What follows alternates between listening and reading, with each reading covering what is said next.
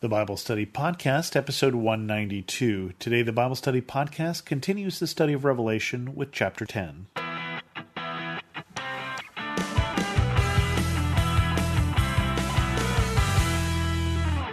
Welcome to the Bible Study Podcast. I'm your host, Chris Christensen, back from Egypt and a little time off, also back from having a cold and from celebrating Thanksgiving. And the only mention I'll probably make of my Egypt trip on this show is it was very interesting to stand at the temple in Karnak in Luxor and see in great big stone the Egyptian portion or the Egyptian point of view of a story that is told in 2 Kings of the king of Egypt coming down and making war against the people of Israel during the reign, I believe, of Rehoboam. So very interesting to see that written out, and that is one of the ways that we can date some of the biblical accounts is from this historic record.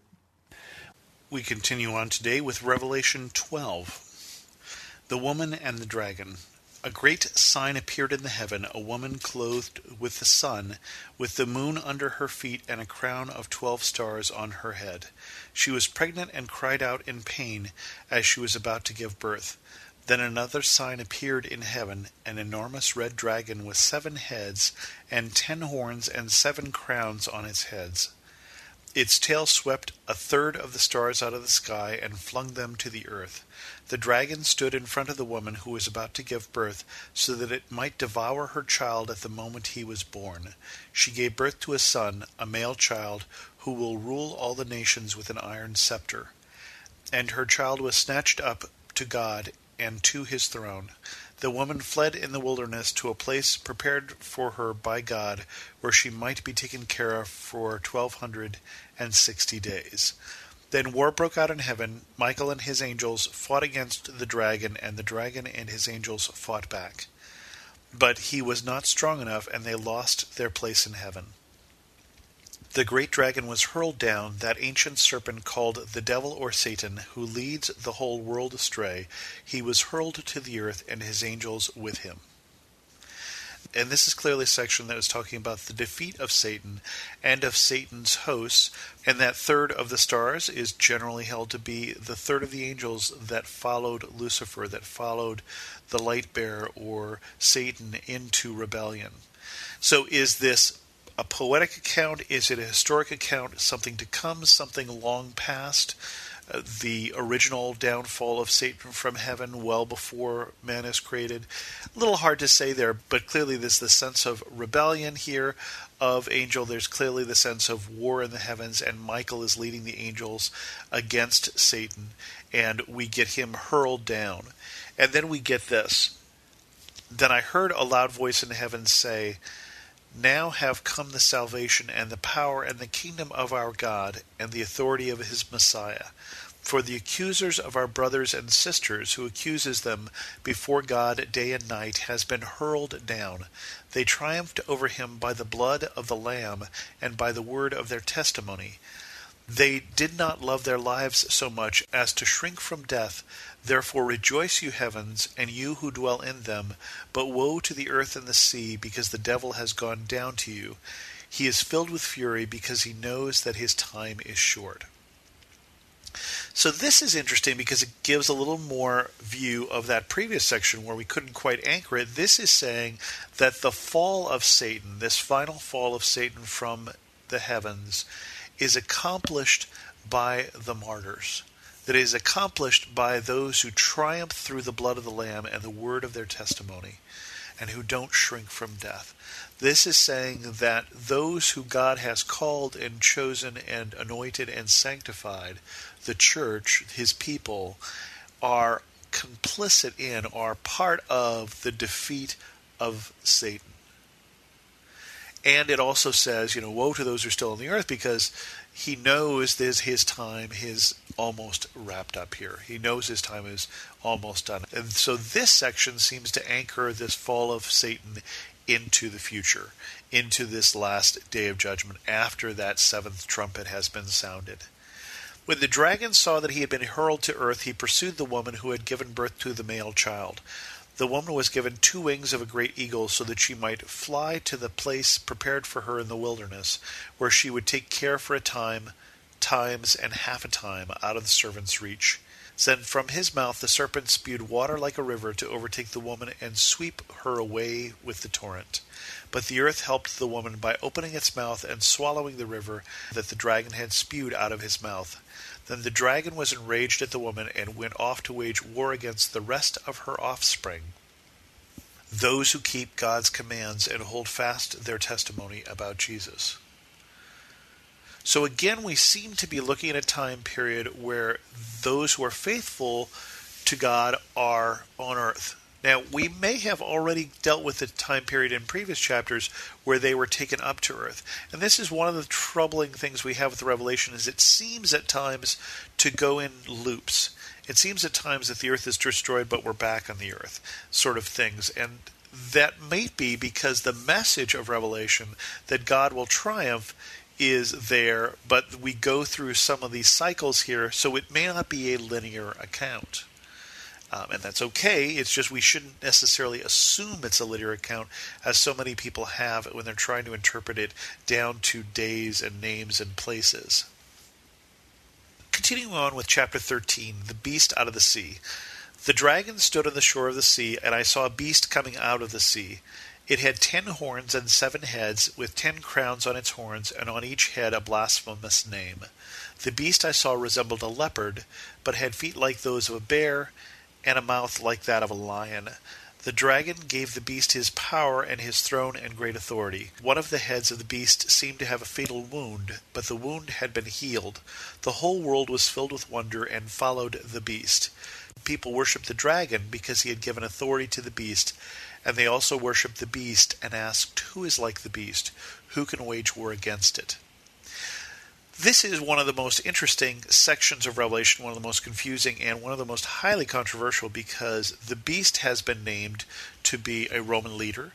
Rome is founded on 7 hills, so perhaps those 7 crowns there are 7 hills of Rome, or perhaps the beast is the papacy, as some of the early Protestant reformers thought. Well, that's also tying into Rome there, so they use some of that same analogy. Other people have put the beast as a new Islamic caliphate, or some people have thought that the beast is the United States. So there's certainly a lot of controversy about who the beast is. But what do we know? We know that there is some miraculous, apparently, miracle performed for the beast where one of his heads, whatever that means, somebody seems to be dead and is now alive, or seems to have suffered a mortal wound but doesn't die, and that people fear and give honor and praise to this person who is a representative on earth of Satan, who is empowered by Satan. What the 10 horns and the 7 heads and the 10 crowns are has been a source of great controversy. 7, again, generally meaning a number of completeness. 10 is a little less clear. The beast was given a mouth to utter proud words and blasphemies, and to exercise its authority for 42 months. It opened its mouth to blaspheme God and to slander his name and his dwelling place and those who live in heaven. It was given power to wage war against God's holy people and to conquer them. It was given authority over every tribe, people, language, and nation. All inhabitants of the earth will worship the beast, all whose names have not been written in the book of life, the Lamb who was slain from the creation of the world. So some people put this as Caesar, as I said, because for them the whole world, this large empire, represented the whole world, and so they saw that the beast here as being Nero, maybe as one of the people who starts the persecution against the Christians, who is given power to wage war against them and to conquer them for a period of time. Others again look towards the future for someone who will have the power over the whole earth but will be in league with Satan, and great controversy about who that might be. But in any case, for a time, that the power of the beast is limited because the beast is fighting against God and will fail. But for a time, the beast is given power. It is triumphing over every tribe, people, language, and nation.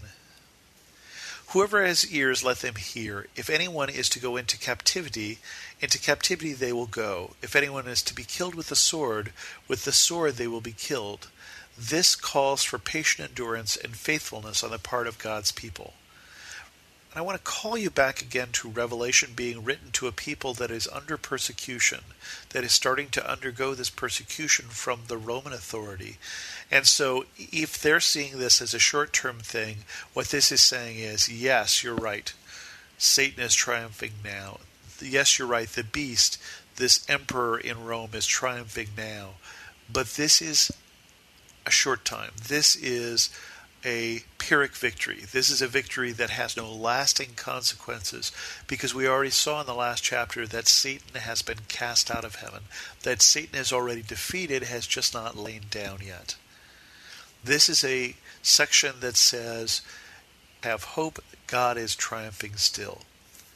Then I saw a second beast coming out of the earth, and it had 2 horns like a lamb, but it spoke like a dragon. It exercised all authority of the first beast on its behalf, and made the earth and its inhabitants worship the first beast, whose fatal wound had been healed. And it performed great signs, even causing fire to come down from heaven to the earth in full view of the people. Because of the signs it was given power to perform on behalf of the first beast, it deceived the inhabitants of the earth. It ordered them to set up an image in the honor of the beast, who was wounded by the sword and yet lived. The second beast was given power to give breath to the image of the first beast, so that the image could speak and cause all that refused to worship the image to be killed. It also forced all people, great and small, rich and poor, free and slave, to receive a mark on their right hands or on their foreheads, so that they could not buy or sell unless they had the mark, which is the name of the beast or the number of its name. This calls for wisdom. Let the person who has insight calculate the number of the beast, for it is the number of a man. That number is 666. It should be pointed out that some have said that if you spell Nero's name in Hebrew numbers, that one of the possible spellings would come up to a cardinal value of 666 if you added it up. It could also be pointed out that the numbers on a roulette wheel add up to 666. So we don't really know exactly, but we know that somehow there's this clue here that the number of the beast is 666. And certainly that has taken on great meaning as a number of the devil. Whether that's just his house address or the prefix of his phone number or what, we're not sure. And some people have gone into great lengths to say that the mark of the beast is some sort of tattoo that links you into a global commerce system. Maybe. Really don't know. So what is clear from these verses? It's clear that Satan, after having been defeated, after having been cast down from heaven, is waging war against the believers on the earth, and that his eventual demise is sure. But in the meantime, it's not so good to be on the earth. To be a believer is to suffer persecution from the beast and from this second beast. With that, we're going to end this episode of the Bible Study Podcast. If you have questions, feel free to send an email to host@thebiblestudypodcast.com or leave a comment at thebiblestudypodcast.com. And as always, thanks so much for listening.